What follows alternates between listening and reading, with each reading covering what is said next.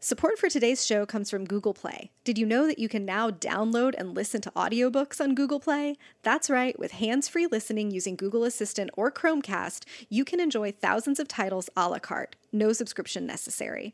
There's even multi-device integration across the Google ecosystem. And for a limited time, you get $10 off your first one, over $10, by visiting g.co/play/allthebooks. That's g.co/play/allthebooks. Find your story with audiobooks on Google Play.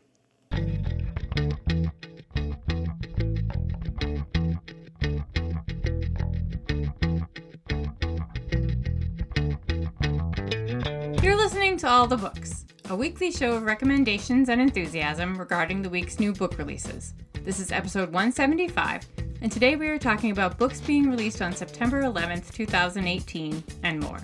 I'm Liberty Hardy, here with Rebecca Shinsky, and we're coming to you from BookRiot.com. Hello, hello. Hi. It's the rare After Dark recording. Yes. We had to put it off today till the end of the day, so who knows what's going to happen. It's Monday evening. We made it through Monday, though, so... Yes, but next we at week... least have that in our favor. Next week, all of our shows will be recorded much earlier because you and I are going to be gone. So while people are listening to the podcast, we could have been abducted by aliens, but nobody will know until the week after. Oh, I do love a good cliffhanger. Yes. Did you ever... I've probably told this story before. Do you know the story about Ruth Rendell and how she got her start as a writer? I don't think so. The mystery author. She used to write for her town's paper. She used to cover local government events, and she thought they were extremely boring. And she used to cover the town council meetings and basically, like, make up what happens and not really pay attention or even attend sometimes and turn them in, and nothing ever happened. And then one time she did that, and it turned out that one of the speakers died in the middle of his talk. Oh. And she neglected to mention that. And she got fired, and then she thought, that'll do it. Maybe I'll write books. Whoa. It's pretty cool. I mean, not for that man, but for everyone else involved. That's for everybody but the dead That's guy. A cool origin story. It's, like, almost too good to be true as origin stories go. Yeah, but... It's the kind of thing that, like, if you wrote it into a movie or something, the executives would probably be like, oh, that's not believable. It's cool. Do you know what else is unbelievable? What? We are giving away a 6-month subscription to Owl Crate Jr. That's very cool. Yes, it's a bookish. I can't say the word book today. Sorry. It's a bookish subscription box for readers 8 to 12 or those who are young at heart. And each box features a new release middle grade novel, exclusives from the author, and 3 to 5 usable goodies that fit the month's theme and encourage creativity and learning. So you go to bookriot.com/owlcratejr giveaway to enter. And good luck to everyone who does that. Cross your fingers. I just realized, like, I don't know when the deadline is. It doesn't say in the notes. I'm trying to find it. I was not very smooth about doing it.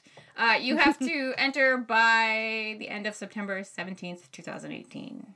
Okay. I added that year just in case you thought maybe this giveaway was running for a year. You don't, in fact, have a year or 5. Who knows what it could have been. They gave away a pink house from John Cougar Mellencamp on MTV faster than that. That is a deep cut, Liberty. It's after dark. Why don't we get to the I'm still mad books? I didn't win that house. Okay, my first pick today is fantastic. It's The Mermaid and Mrs. Hancock by Imogen Hermes Gawar, which is a fabulous name. Let's just be honest, that's a fantastic name. Also, when I Googled her name, because it was so fantastic, her author picture came up and she has the most fabulous teal hair. So... you don't even need to read the book. She's just great. Just like that. It's amazing. But she's a mermaid. The book has a mermaid. It's great. So awesome. So it takes place in 1785. There is a businessman named Jonah Hancock, and he is woken by a captain of one of his ships, comes to his door and says, "Hey, I sold your boat." And he's like, "Okay, that's not good." And he's like, "No, but I sold it for this," and hands him a infant-sized dead thing, which he purports to be a mermaid. He sold his boat for a mermaid. Okay. So that's not cool with him. But it turns out that people want to see a mermaid. So he starts showing it around. Word gets out. It kind of launches him into the upper crust of society. All of a sudden, he's like a minor celebrity. And in his journeys, rubbing elbows with the rich and famous, he meets the most famous courtesan in London, named Angelica Neal. And they strike up a romance. The mermaid, like I said, it's not alive. It's gross and small. And it's really just the catalyst for everything that happens in the book. So Angelica wants to display this mermaid in her brothel for like a week. So they strike up this bargain, and it's all about, what the mermaid brings into their life, both good and bad. The writing is gorgeous. Gorgeous. Her language, her use of language, which I cannot do, is amazing. It's just amazing. There's so many memorable scenes, and the details are exquisite. And I'm assuming realistic. The time, I wasn't actually there at that time in 17, or was I? But it's, it's just amazing. It's so much fun. So I keep seeing some reviews being like, it's full of magical realism. And I'm like, not really. There's a little magical element to it, but it's not. If you see magical realism, say no. But it's still a magical debut, and it is called The Mermaid and Mrs. Hancock, and it's by Imogen Hermes Gawar. That sounds awesome. My first pick this week is a slightly more serious turn. It's Rage Becomes Her, The Power of Women's Anger by Soraya Chemaly.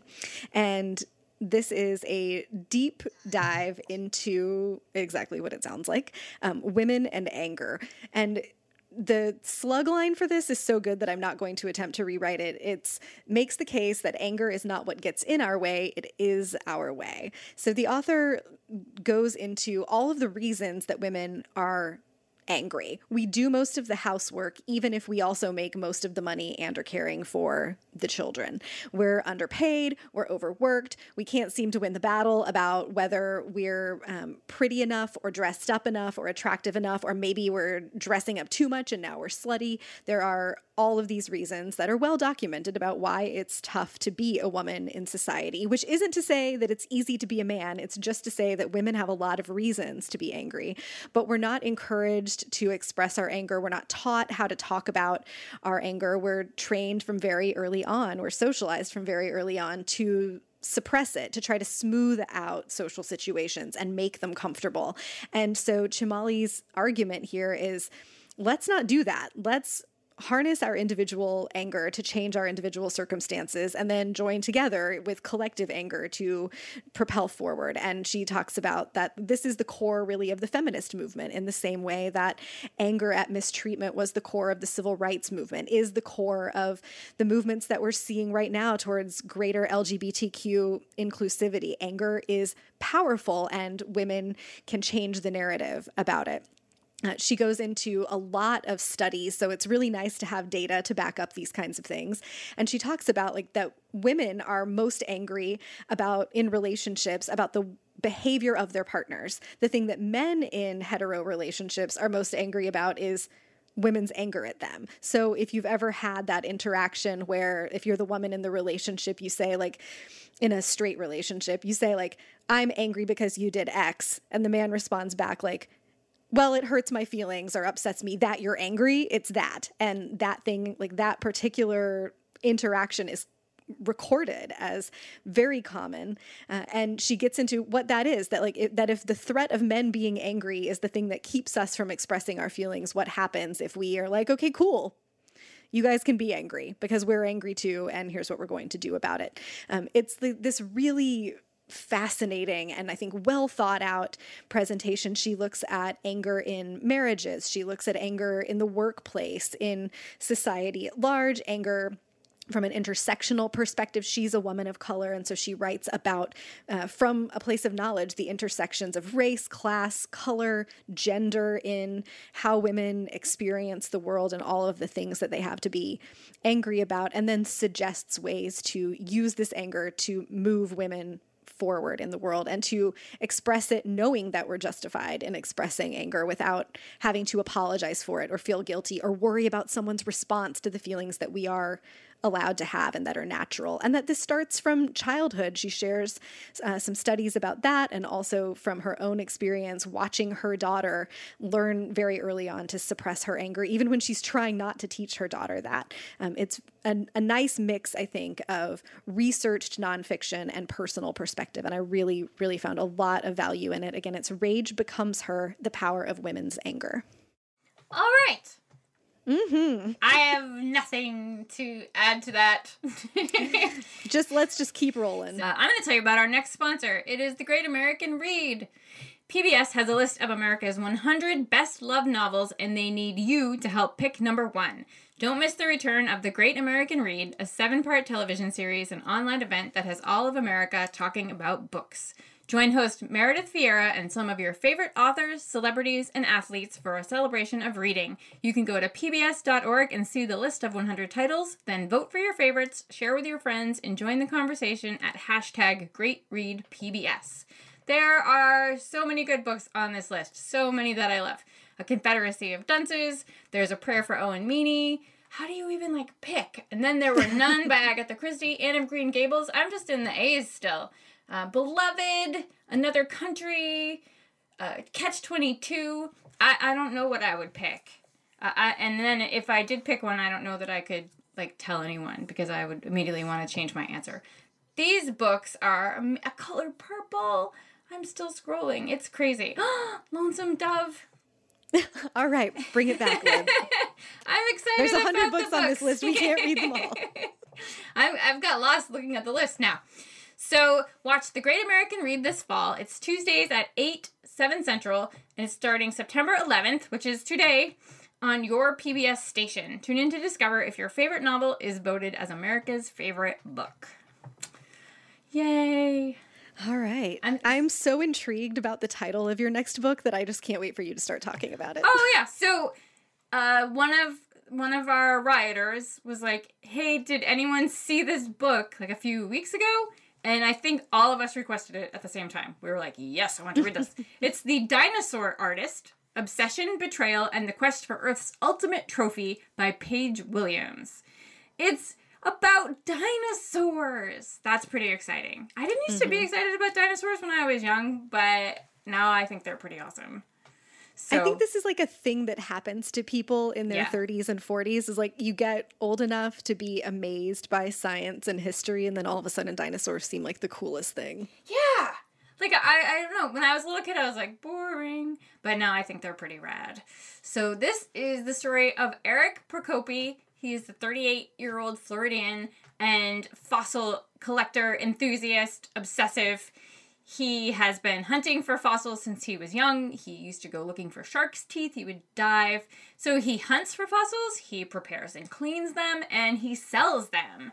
And he ends up selling a nearly complete 8 feet long skeleton of a T-Batar, which is closely related to the Tyrannosaurus. And it sells at auction for over $1 million. Yeah.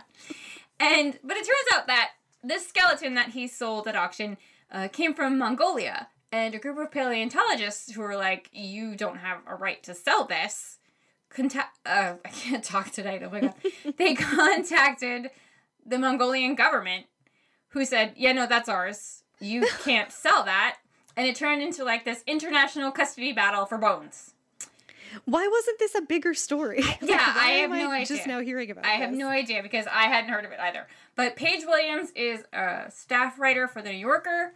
And this is about the fascinating world of fossils, because you get to hear a little bit about people who are into these kind of things, how they get sold, where they come from, who gets to sell them. And it pretty much does for fossils what Susan Orlean did for orchids with The Orchid Thief. It's just, she fixates on this one person, or I should say he fixates on this one thing, and it's about his fixation. Everybody's fixated. And it's so fascinating. So again, it is called The Dinosaur Artist, Obsession, Betrayal, and the Quest for Earth's Ultimate Trophy by Paige Williams. I just realized all of mine are nonfiction this week, so this is just a deep nonfiction-y nerd episode. It is, because I got another one too. Woohoo! All right, my next pick is Farsighted: How We Make the Decisions That Matter the Most by Steven Johnson. And this came out last week on September 4th, but I was not on the show. So here we are. Steven Johnson writes really excellent contemporary science. It's like pop science, psychology, social history that I always think of as kind of the same way that Malcolm Gladwell synthesizes big ideas, but Steven Johnson does it while assuming that his readers are intelligent, which is definitely shade at Malcolm Gladwell, and I'm fine with it. So this book is about how big decisions were made in the past, how hard it is to make big decisions that are going to have long-running consequences, and how to get better at making those kinds of decisions. Much has been written about how we are not great at making decisions on sort of flash moments, or really how humans make a jillion decisions a day, and we make most of them without having to think about them very much at all, because of sort of automatic processes and heuristics that our brains use. And if you've read Thinking Fast and Slow, this is that idea that we just make these snap decisions, but they're not really based on accurate ideas of the world. They're based on biases that are wired into our brains that make it easier to make decisions. And so Steven Johnson's like, okay, if we know all of those things, what can we do to slow down and try to make better decisions when we have time, when you're not on the spot? So he gives examples of many things that have already happened in history, decisions that were made that had effects decades or centuries later that the actors in the situation couldn't have prevented or didn't think about, couldn't have predicted or didn't think about, and plays out, okay, here is this principle, here's this other principle. One of the decision-making processes that serves as an example throughout the book is the Obama administration deciding if they were going to invade the compound where they suspected that Osama bin Laden was hiding out in 2011. And if so, how were they going to do it? And there were just a million questions leading up to, like, how can we even try to confirm that he's in there? Then how would we get in? What would be the potential impact of various methods? And Steven Johnson uses these very big real-life examples to explain some of the principles of the book. There's not it's not like self-helpy or business how-to in the way of, like, there's not a worksheet in here that's like, if you're making a big decision for your company, or if you and your partner are trying to, like, decide if you're going to have kids or not, here's how to do it. But you can pick up principles that will help you expand your own thinking about decisions like this. And it's just packed with, hey, did you know tidbits? Like, did you know that the first reference we can find to to writing a pro or con list is from Benjamin Franklin? I was hoping you were going to say Friends. Nope. Of course, it's from Benjamin Franklin. And there's a record of Charles Darwin making a pro-con list about should he get married or not. And, like, that's referred to in the book as well. So if you're into this stuff, thinking about how we think, thinking about how we make decisions, you'll find a lot to learn about big decisions of the past and how you can consider your own big decisions. And I think understand how decisions are being made out in the world from this. So it's Farsighted by Steven Johnson. I have made the decision to talk more about dinosaurs. Great. My next book is Dactyl Hill Squad by Daniel Jose Older. Book Riot favorite, DJ Older. Yes, yes. Hi, Daniel. This is like my wheelhouse. It takes place in 1863 in the South during the Civil War, which is a subject that I like to read about. Mm-hmm. It's all the same history that happened during the Civil War, and there are dinosaurs who fight the battles. So there's a little bit of a difference. I'm so into this. Plot twist. So there are a group of orphans who are visiting the capital city or in the South. Oh my goodness, I read it so long, I can't remember now. They're visiting the South, and they are kidnapped by an evil man for nefarious reasons. Two of them happen to escape, though, and they go back to Brooklyn and train to fly dactylback, which is like flying on the back of dinosaurs, and they're going to go back to the South and rescue their friends. I have already, like, done the music montage for this scene in my head, like where they're training on dactylback. I mean, it's awesome. One of the kids, Mags, she has the ability to communicate with dinosaurs, like with her mind, which is awesome. Mm-hmm. So the whole thing is awesome. It's just like a fun, exciting middle grade read. Has a very diverse cast of characters. It's very smart, and DJ Older makes history seem really fresh and fun. The lingo is great. I was looking at Goodreads reviews. I like to do that after I've read a book. And they were all like, this book is amazing, except this one person's like, well, I kind of want to give it a bad review because the science just doesn't work. Because if dinosaurs still existed in the 19th century, none of the things that we know would be happening. And I was like, please let it go. It's a middle grade novel about dinosaurs fighting in the Civil War. Like, just give him the pass, you know? Like, come on. So, there's going to be a second book already. And somebody was moaning at him on Twitter the other day about Shadow Shaper, and he did let drop that he is working on a third one of those too, his YA series, which is also awesome. So, this book rules. It's called Dactyl. I don't even, I can never tell with my main accent if I'm pronouncing things so people can understand what I'm actually saying. So it's Dactyl. Hill. Like pterodactyl. Yes. Hill Squad. It's by Daniel Jose Older.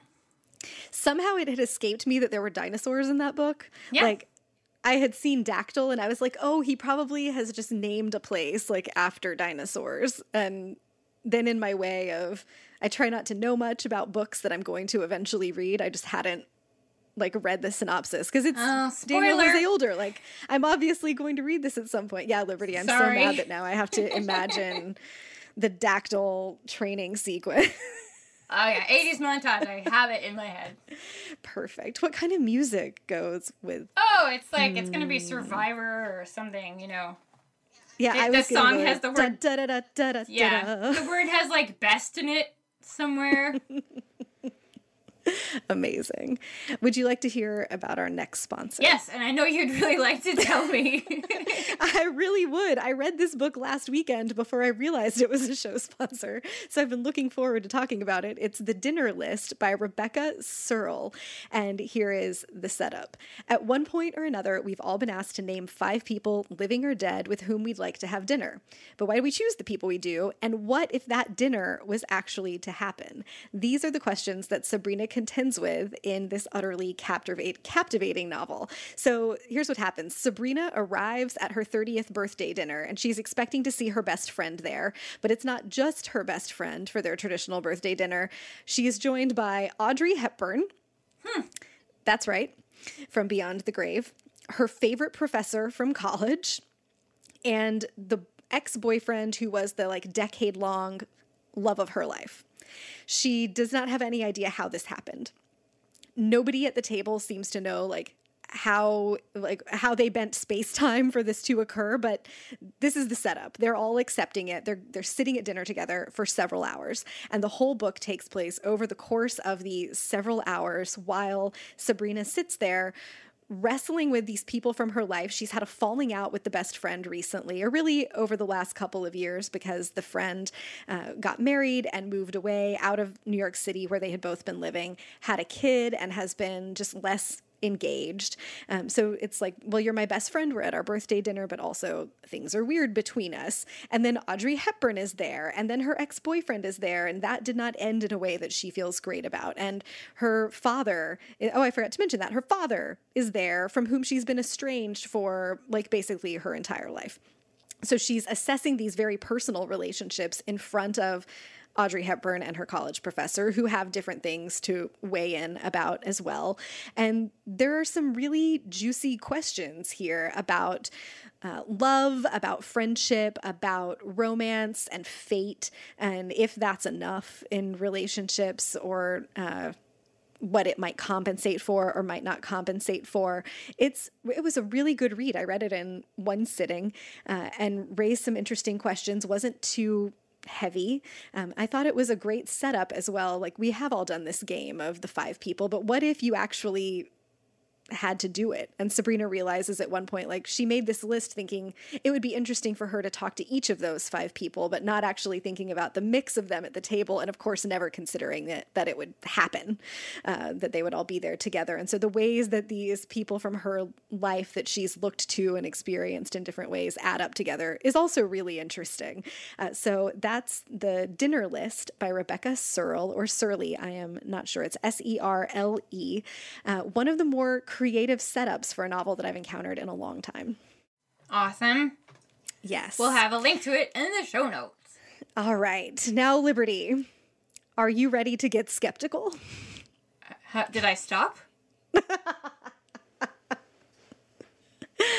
That's much better than when you just say no to questions. So my next pick this week is The Personality Brokers, The Strange History of Myers-Briggs and the Birth of Personality Testing by Merv Emery. This is a super deep dive. It is a full history of how the Myers-Briggs personality test was developed and really kind of how it took over the world. And the core shocking revelation, if you're not very familiar with the Myers-Briggs, but like you've probably had to take a variation of this personality test at some point, whether it was in school or for a job application where you determine like, I'm an INTJ, like, are you introverted? Are you thinking versus intuitive? Whatever else. There's stuff all over the internet about like the Myers-Briggs personalities of Harry Potter characters. Like you can't swing a cat in the modern world without running into Myers-Briggs. And it's formed this shorthand that people use to like explain themselves and their behaviors and ways of thinking to other people and to classify people. And like it's deeply involved in like who gets jobs places. And at one point the CIA was using it. Like this is serious stuff. It's widespread. And so the big revelation is it's based on no real empirical evidence. Like there are 0 studies that show that these classifications are real, that these are consistent personality traits from people. Like one of the core things of Myers-Briggs is the type you have is the type you will always have. That type is consistent and lifelong.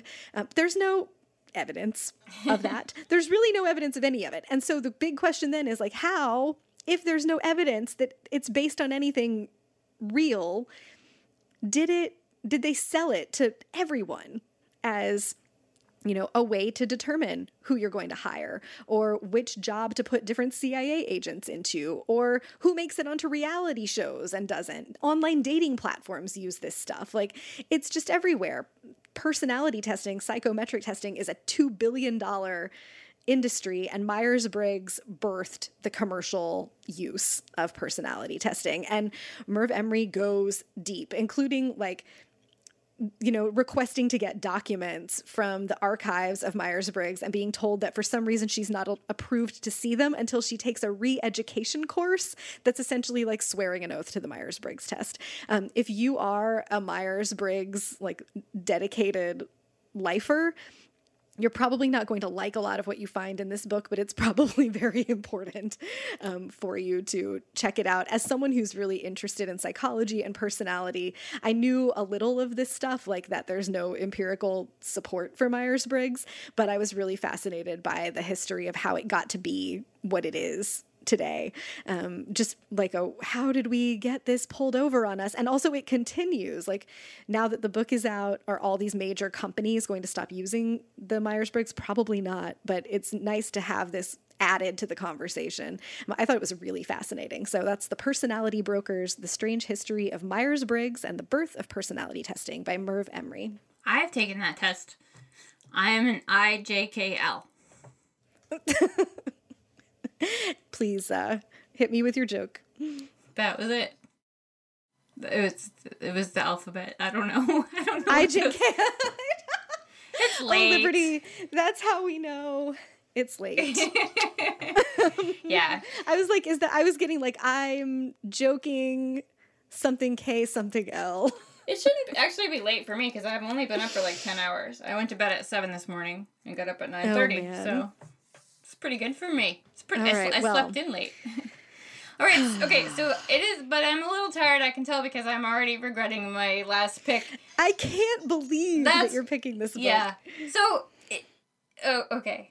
It's not like never in a million years did I think I would read this book, and if someone whose opinion I highly respected hadn't told me like it was amazing, I probably would not have. But it's actually incredibly fascinating and things to think about for everyone. But it is my least favorite subject, and I'm already going, oh, I don't want to talk about this. It is called No Place to Go: How Public Toilets Fail Our Private Needs by Leslie Lowe. I have not actually finished it. I'm halfway through it.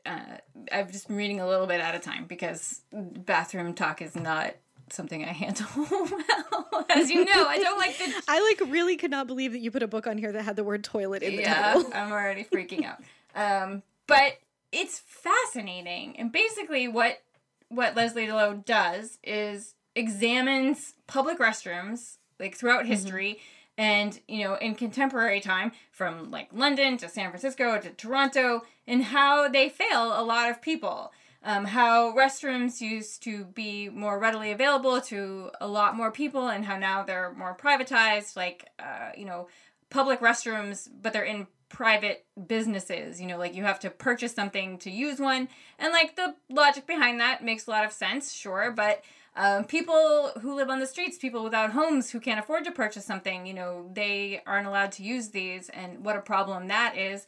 And how kids opt out of sports because they don't feel comfortable, you know, like, running off into the bushes at the edge of the field if they have to use the bathroom.